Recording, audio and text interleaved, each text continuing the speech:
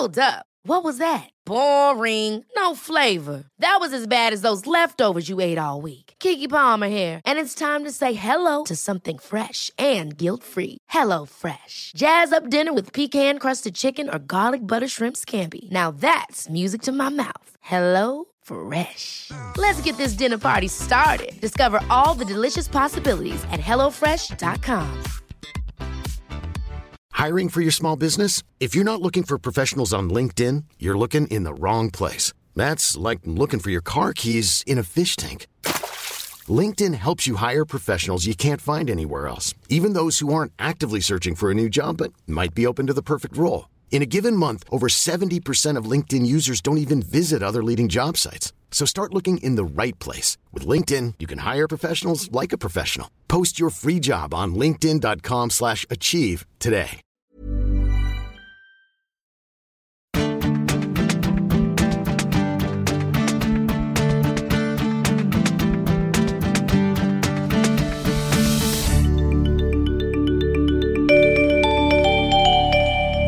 Welcome to Mr. Beacon, the podcast for location-aware IoT solution designers.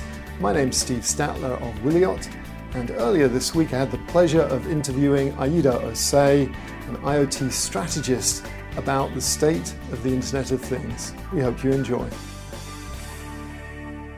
Aida, welcome to the show. Thank you, Steve. I'm glad to be here with you guys. So we are old friends and colleagues. I invited you on the show because you have recently left a giant in the Internet of Things. So you used to work at Intel, and I think your title was Director of something to do with IoT. Well, can you remind us what it was? Sure. It was marketing and business development, focused primarily on the low-end roadmap. So basically silicon products and associated ecosystem development for the low power side of things. So not data center, but really the things part of IoT.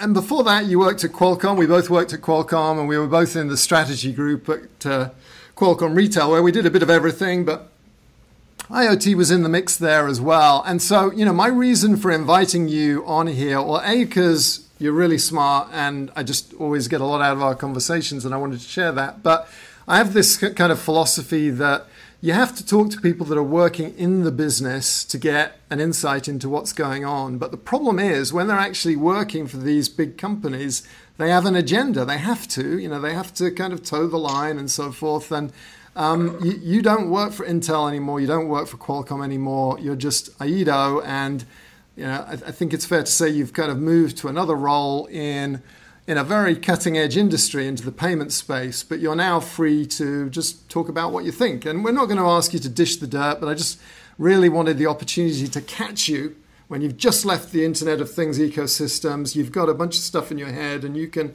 just share your thoughts. Sure. That's kind of the premise for this call. Sure, absolutely. That sounds great. Let's get at it. I guess the first question that I have to ask you, though, is you've just left a job right at the center of the Internet of Things. Should we interpret this as a vote of no confidence in the Internet of Things?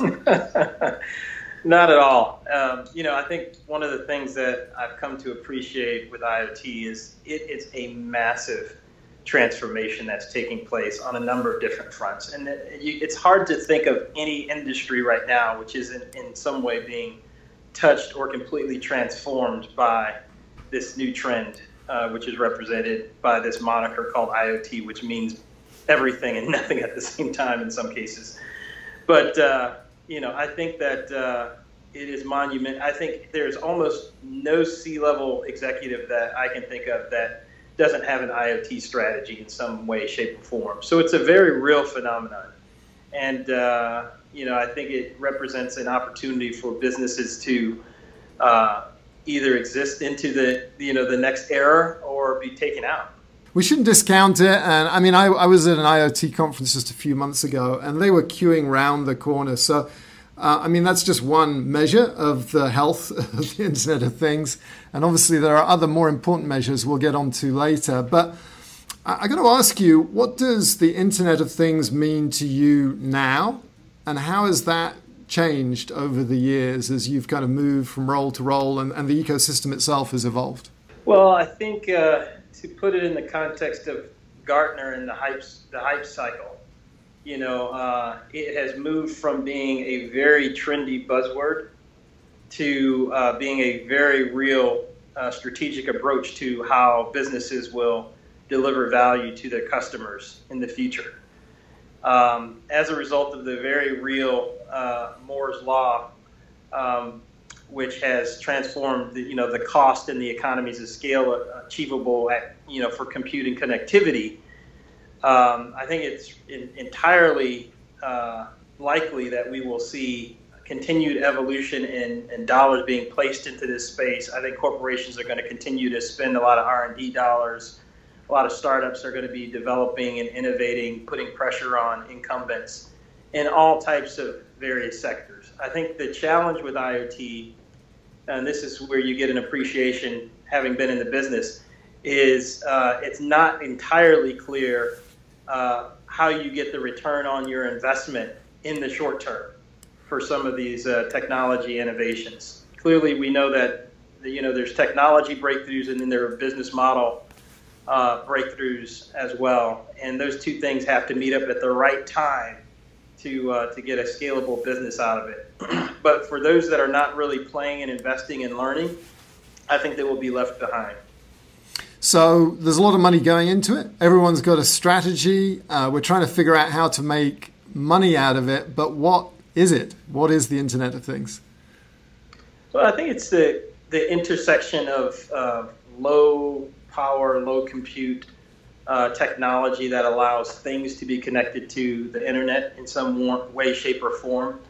It is the nearly ubiquitous access to processing and data that can be streamed up to the cloud and aggregated to form, in some cases, insights that could transform the way that we do business or the way we live our lives. And most of all, I think there's an opportunity to reconfigure the way that that services and products get delivered to end users, right? And the experience by which users engage with those technologies. So it's a pretty broad set of statements that I just made and somewhat arcane, but there's really an intersection of a lot of different trends that represent IoT. I think the easiest way to think about IoT is in some of the products that have become so popular in recent years. The Amazon Alexa is a perfect example of something that, to deliver a service like that as seamless, as low cost, and with high quality and reliability, 5 or 10 years ago would have been unheard of. You're getting an Alexa experience for under $50 today, and that's just tremendous, right? And the quality of the connection, the responsiveness, the latency, the low latency, all of these things would not have been possible technology-wise, even 5 years ago. A product like that happens when various components and ingredients are made available to very smart people. And then if you can wrap a business model around it like Amazon has done so wisely, you've got something that could transform not only your living room, but it can transform the way that you interact with everything around you.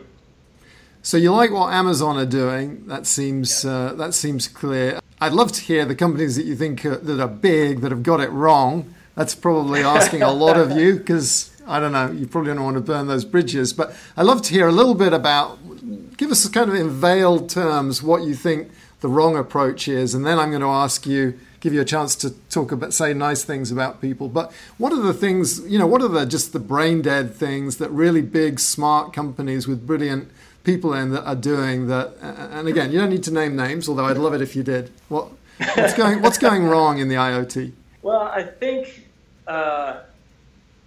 you have some very ambitious companies that have kind of coined the term IoT and smart city and smart. So you have the big guys that got out there early, the IBMs, the Ciscos, the Intels, to some extent, even companies like Microsoft have gotten out there and in some cases have gotten ahead of their skis. Particularly if you think about an area that I used to work in, like smart cities. Mm-hmm. and you go and you get all of these mayors and city leaders and municipal leaders and government agencies really excited about this technology and what can be done with the data and what can be done to improve citizens' lives, but without really understanding the mechanism of how funds are allocated and how these projects would be financed. A lot of these smart city initiatives lead to, disappointing implementations, right? And I saw a stat recently that indicated that somewhere around 60% of IoT projects never make it out of the POC stage, right? And to some extent, that's just a function of the fact that we're still learning what to do with this technology. It's kind of technology searching for a problem that people are willing to pay for, right? So when you have really big companies with big professional service staff and they want to kind of sell what they've been selling, for years and years and years to, to cities or industries, sometimes that's the wrong approach, particularly when you wrap that in a IoT marketing message, right? Yeah. Because in some cases you're missing the overall point in that you really need to deliver value at the end of the day. Yeah. Right. You got to solve a meaningful problem, and that problem needs to have a market that's big enough to justify the investment. So yeah, it sounds like part of the problem is everyone thinks IoT is big, and so they get kind of this directive to do some IoT things, and then normal common sense gets suspended, and so they just don't think through user experience, business model, and maybe in some cases you just got to decide you're going to do something, but. Well, I've always felt, Steve, that there's this tension, and I've spent more time on kind of the industrial IoT side than the consumer IoT side.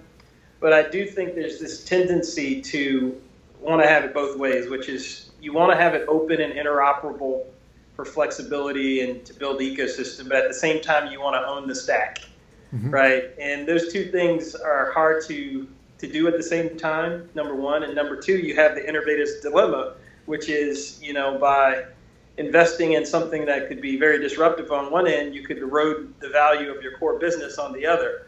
So, there's a very real risk that big companies take on, which is why I think they go in with a big play to own the term and to own the mind share in this arena so that they can sell the full stack, right? Yeah.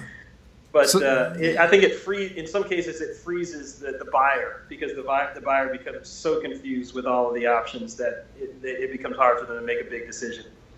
Yeah, so if you're a GE or any of these big companies, then someone in your strategy group is saying, we need to own this, and they're going to kind of brand a framework, and it's just going to get terribly ambitious. What are the kind of more focused initiatives that you've seen? What are the good things that you've seen? You talked about one, which was Amazon and Alexa, which I'm just addicted to. Any other? What are some other examples? Well, from a vertical industry perspective, I think the smart energy business is really interesting because you have a very complex problem in terms of how we can be more energy efficient in our buildings and in our homes, how we can make better use of renewables, and how we can do a better job predicting the demand for energy, particularly in states like yours in California, but really globally. And it's a pretty tough, challenging problem, both technology-wise and in terms of human behavior and incenting the right behavior, as well as there's a complex regulatory environment there as well. But I've seen some really interesting and innovative approaches that rely on IoT to get in there and predict and better manage energy usage in the home or in a building, to provide more real-time response to demand management scenarios where you need to actually reduce energy for some event. And there's incentives behind some of this stuff. And there's a real energy economy that exists there. That's real dollars. It's relatively real time. And I see it as being a really good place to invest dollars from both a university research perspective as well as company perspective. It's a slow-moving market, but I think there's some big transformative things to happen in that space. Ever catch yourself eating the same flavorless dinner 3 days in a row? Dreaming of something better? Well, HelloFresh is your guilt-free dream come true, baby. It's me, Keke Palmer. Let's wake up those taste buds with hot, juicy pecan-crusted chicken or garlic butter shrimp scampi. Hello Fresh. Stop dreaming of all the delicious possibilities and dig in at HelloFresh.com. Let's get this dinner party started. I'm Sandra, and I'm just the professional your small business was looking for. But you didn't hire me because you didn't use LinkedIn Jobs. LinkedIn has professionals you can't find anywhere else, including those who aren't actively looking for a new job, but might be open to the perfect role, like me. In a given month, over 70% of LinkedIn users don't visit other leading job sites. So if you're not looking on LinkedIn, you'll miss out on great candidates like Sandra. Start hiring professionals like a professional. Post your free job on linkedin.com/achieve today. Yeah, and you can see a lot of opportunities in that, from everything from the smart metering, getting the energy there, to how's it being consumed and so forth. The timing that Nest Labs had in identifying, and I owned my Nest, and I loved it, right? And they got it right in that they didn't just focus on the value to the consumer and forget about the value to the utility. They found a way to provide value to multiple sides of the platform that they delivered, and a great user experience around it. So yeah, we got Google with Nest, which they acquired after it was clearly a good thing, and then we've got Amazon with Alexa. Any other specific examples of companies that are doing it right? I think Microsoft. I'm impressed with the turnaround that Microsoft has had under their new CEO. I think anybody who talks about Azure and what you can do with Azure, and how that has become a real contender in the cloud space to AWS, I think they do a good job of kind of providing a service to developers. They understand how to build applications on top of it. I think Windows 10 and what they want to do, what used to be called Athens, but the really tiny footprint around Windows 10, I think is interesting. So I think they get IoT, and I like some of the industrial and enterprise solutions that they're putting together. Nice. So you've spoken to the cloud, and you've described some edge user interface technology. One of the elements of this cocktail of what is IoT is these low power wide area network standards, LoRa and so forth. Tell us a little bit about, that seems to be at the core of IoT. Would you agree? And what do you think's happening there, and where's that going to go? How important is it?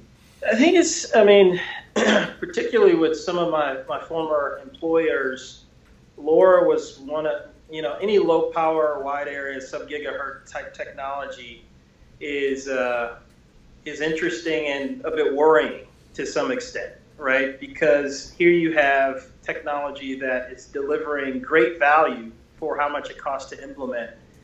And I think even from a total cost of ownership perspective, I think there's studies that say that kind of a LoRa network delivers good value for bursty type applications that are not mission critical.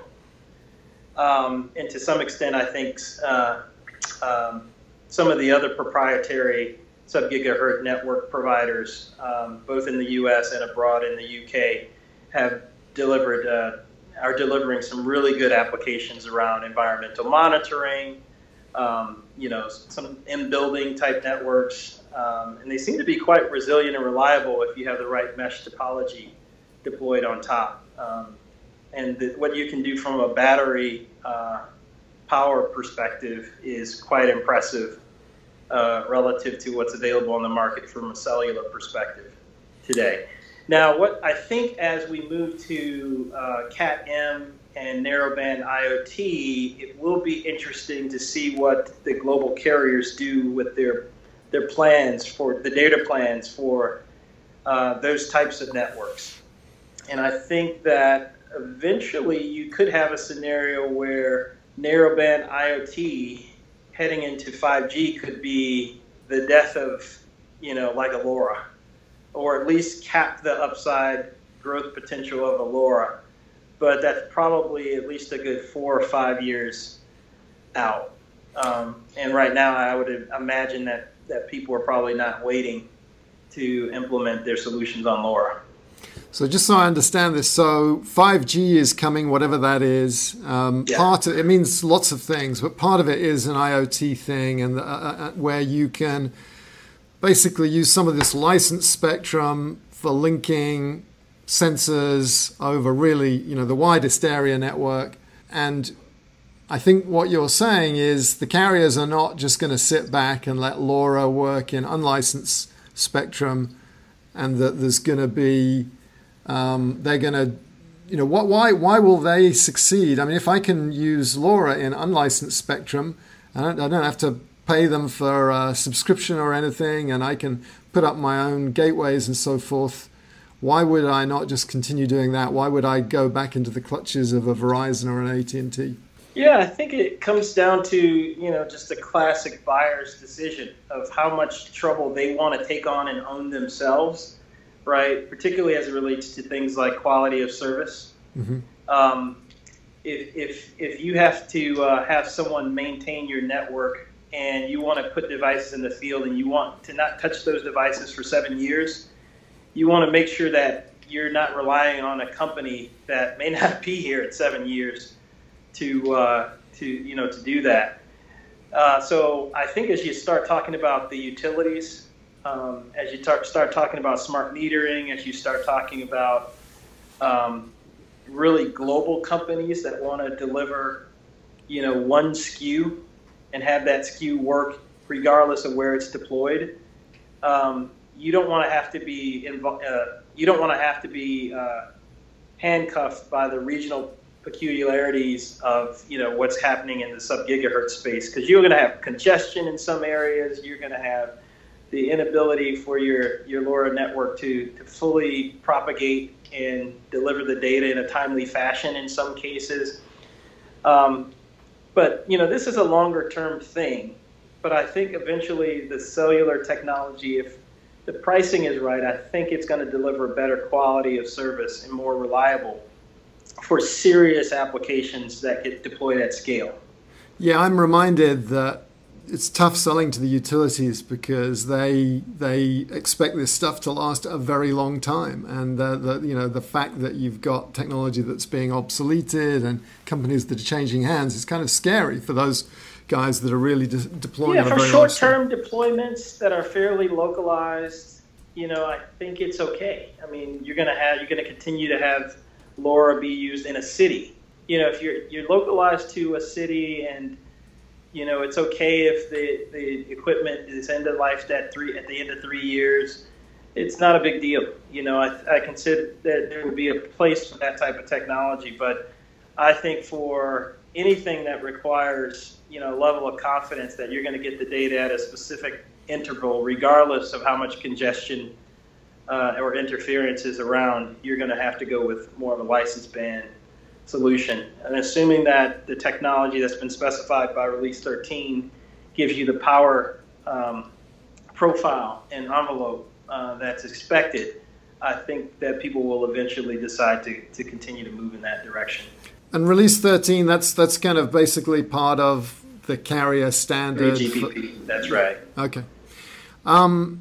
Well, we're going to wind it up a little bit, but I do have a few more questions. And one is, the first kind of really basic question is, do you consider Bluetooth beacon technologies and these sensors as part of IoT? Absolutely. The way that we've thought about it in the past is there's kind of 3 phases of IoT, right? You've got kind of the phase where you're connecting things that have never been connected to the internet. That's the connectivity piece. Then you've got kind of the smart piece, so it's smart and connected.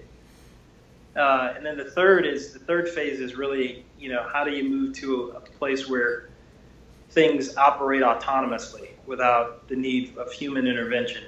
Mm-hmm. So I think beacons have a place in providing context for either mobile applications or remote applications so that they understand more about their environment and provide proximal services.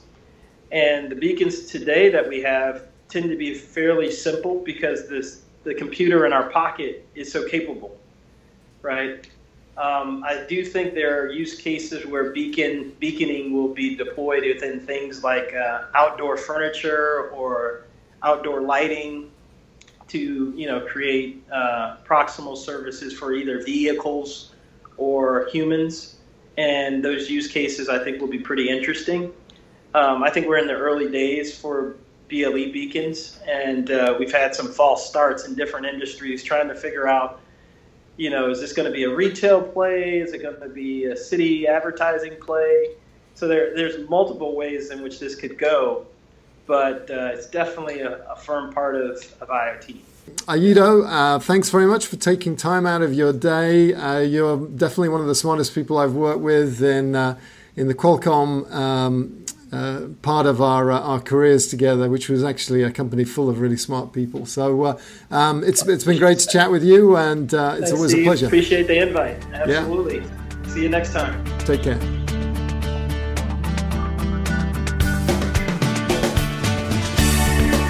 So, the most important question with all these interviews is, what are the 3 songs that you're going to take to Mars with you, Aido? Well, I happen to have the benefit and the curse of having a dad who's kind of an audiophile. Oh. So I grew up with a pretty eclectic taste in music, but most of what I like is kind of old school R&B. So you'll get one selection would be Stevie Wonder, Golden Lady. Golden Lady, did you say? That is a classic. Yeah, Stevie Wonder, Golden Lady. That's one I never get tired of. All right. Sly and the Family Stone would be another one. Everyday People. All right. That's a feel-good tune. Yeah. We need more feel-good tunes these days. We certainly do. And then I probably would have to go with early 80s hip-hop for the last one, which would be Run DMC. Okay. Rockbox. Rockbox. Okay. Wonderful. And so your dad was an audiophile. Was he in the business, or this was just kind of a hobby of his? Oh, no, it was a hobby. He had a very extensive vinyl collection. And when hi-fi systems were the rage, and Bose 901s were just came out, and he was just into all this stuff pretty early on. So I constantly had loud music blasting in our house. Well, that's great. Really good stuff. And did it have a last... everything from Pink Floyd to Bob Marley to, the OJs. So. A man of good taste. Good taste. Wonderful. Okay. Well, thanks very much for that. Absolutely. Appreciate it.